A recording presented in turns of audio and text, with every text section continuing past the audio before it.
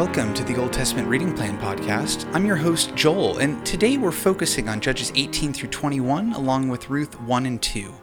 You can find and subscribe to this podcast by going through Apple Podcasts, Google Podcasts, and Spotify. All the links I've included in the show notes. And if questions come up for you during your reading, please feel free to ask them by going to bit.ly/ask-ot. That's bit.ly/A lowercase sk O T. When I was in high school, I spent some time in Germany on a foreign exchange trip. And during this trip, I learned a ton from this experience. One of the differences I noticed between Germany and America that still strikes me today is the lack of outwardly expressed national pride. When I was in Germany, a Euro soccer tournament was underway, and it was only in the context of soccer that I regularly saw German flags flying. I almost never saw them at any other time. And I mentioned this observation to somebody. I can't remember if it was a German or one of our American adults who was with us, and they told me, Germans have historical evidence of the risks and dangers associated with a certain type of patriotism. Now, it isn't uncommon, I think, for folks to express a sort of pride based on their birthplace or the place they grew up. In fact, I still enjoy going back to Northern California. Although I've made my home elsewhere, there's something about it that feels good to me. It feels like a place that is familiar, a place that's home. It's the same with coming back to the U.S. after traveling abroad. There's a familiarity about the language, the way people interact, the culture, that all feels like I can relax now. Of course, there's a danger here as well, because when I start to believe that what feels like home for me should feel like home to everyone, what feels like home to me is better than what feels like home to anyone else, well, the result is a sort of chauvinism or elitism or patriotism that blinds me to the imperfections of my home and also keeps me from being able and willing to learn from the really good ways that other people do work.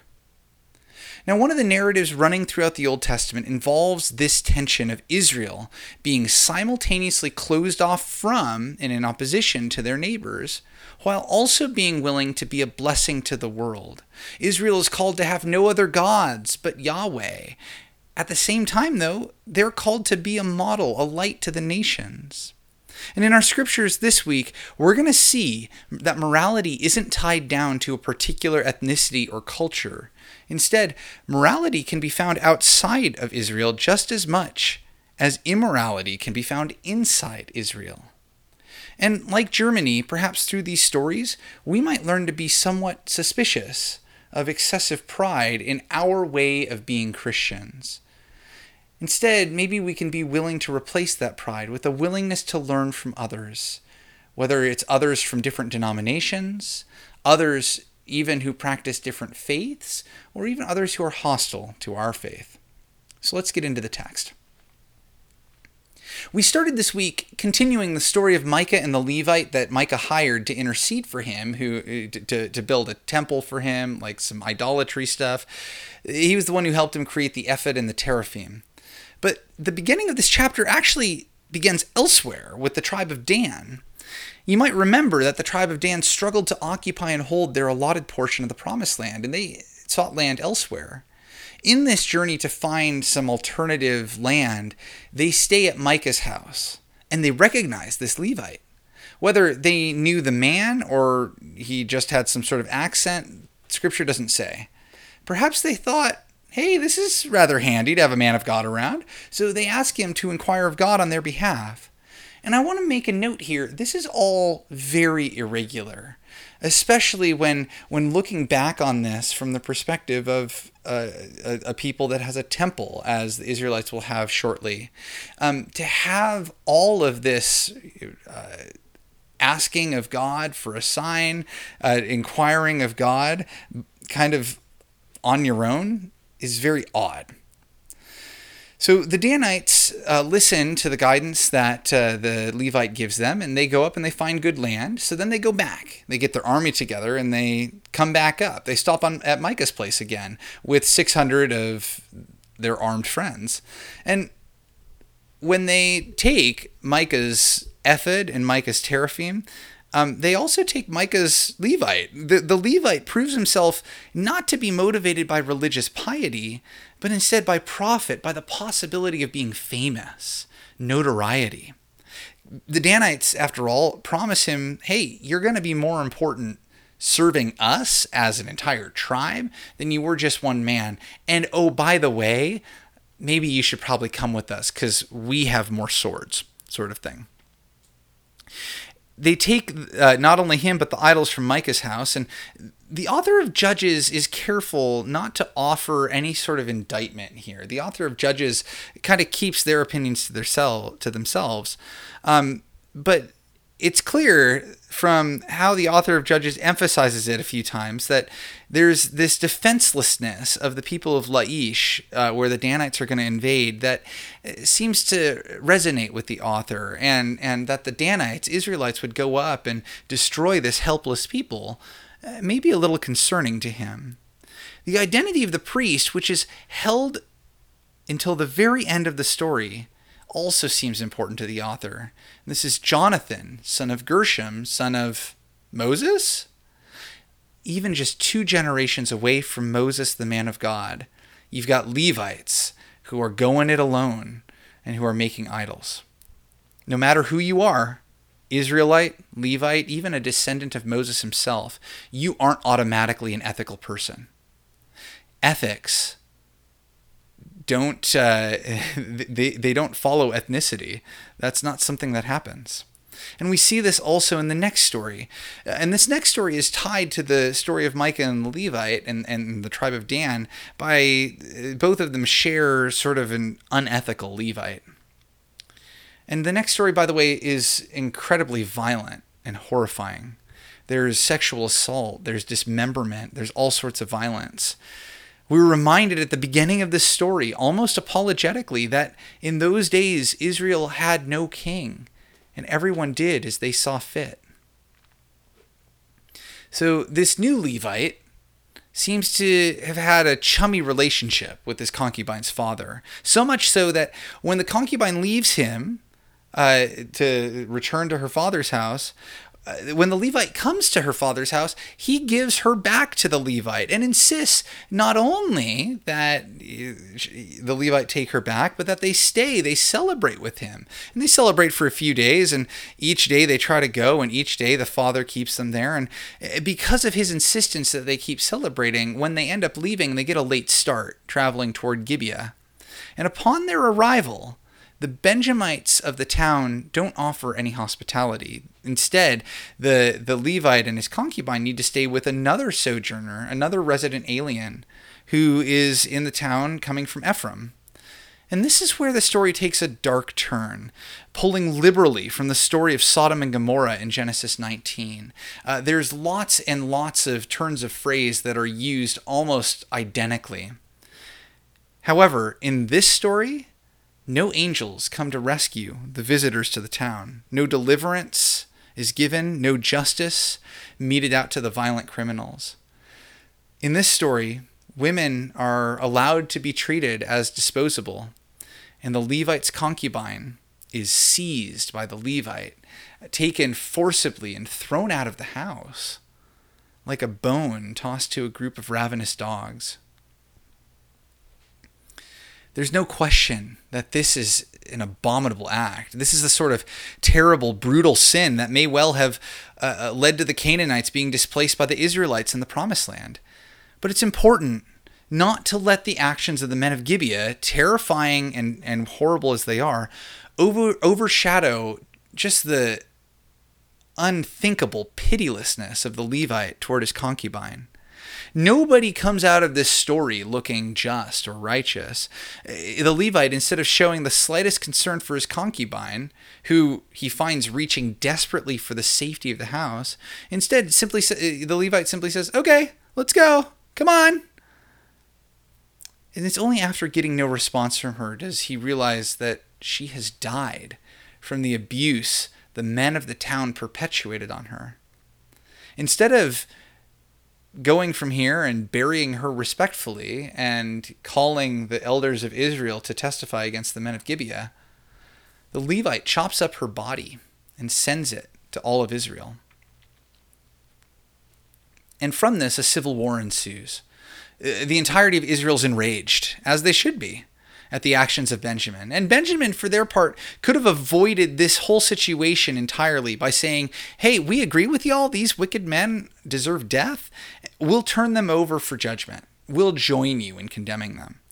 However, they don't do this, perhaps preferring to believe that one of their own people wouldn't do such a thing. This is the temptation of chauvinism, tribalism, patriotism. When pastors cluster together around one of their own saying, hey, this guy's a pastor, or this woman's a pastor, there's no way they would do such a thing. They wouldn't, you must have misunderstood. This is the national narrative around police officers as well, where sometimes police officers will close ranks and say, this person is one of our own, let us handle this person, instead of allowing for the public, allowing for the law to take its due course here. We tend to do this. We tend to hold up our people, our tribe, our community as infallible. And instead of realizing that even those members of our community can make terrible decisions, we prefer to believe that members of our community would never do something like that. By making our community untouchable, I wonder if we do that in order to make ourselves feel better about the community we participate in. In any event, ultimately, the Israelites go up against Benjamin after losing a couple of skirmishes. They rout Benjamin in a similar manner to the Battle of Ai in Joshua 8, the Battle of Ai. But there's a problem. Benjamin is still a tribe of Israel. Everyone who went to battle against Benjamin swore never to allow their daughters to marry a Benjaminite. Those men of Benjamin who remain, how are they to reproduce? The answer the Israelites come to isn't a very moral answer, not in the slightest. They get women from two sources. In neither case are the women consulted. One source is the people of Jabesh Gilead, who did not join the rest of Israel to fight the Benjaminites. And so the rest of Israel decides, well, they didn't come. We're going to treat them like deserters. They go and totally destroy the men of Jabesh Gilead. And the women left over, the women who had not known a man, are saved to be married to the Benjaminites. Another source they use is this coupling ceremony that seems to be something that happens at Shiloh. None of these last few chapters of the book of Judges, nothing in them really can honestly be considered moral behavior. Perhaps this is the reason that the book of Judges ends with the idea that in those days Israel had no king, and everyone did as they saw fit. Certainly, the people of Israel are not the beacons of righteousness and of justice at this point.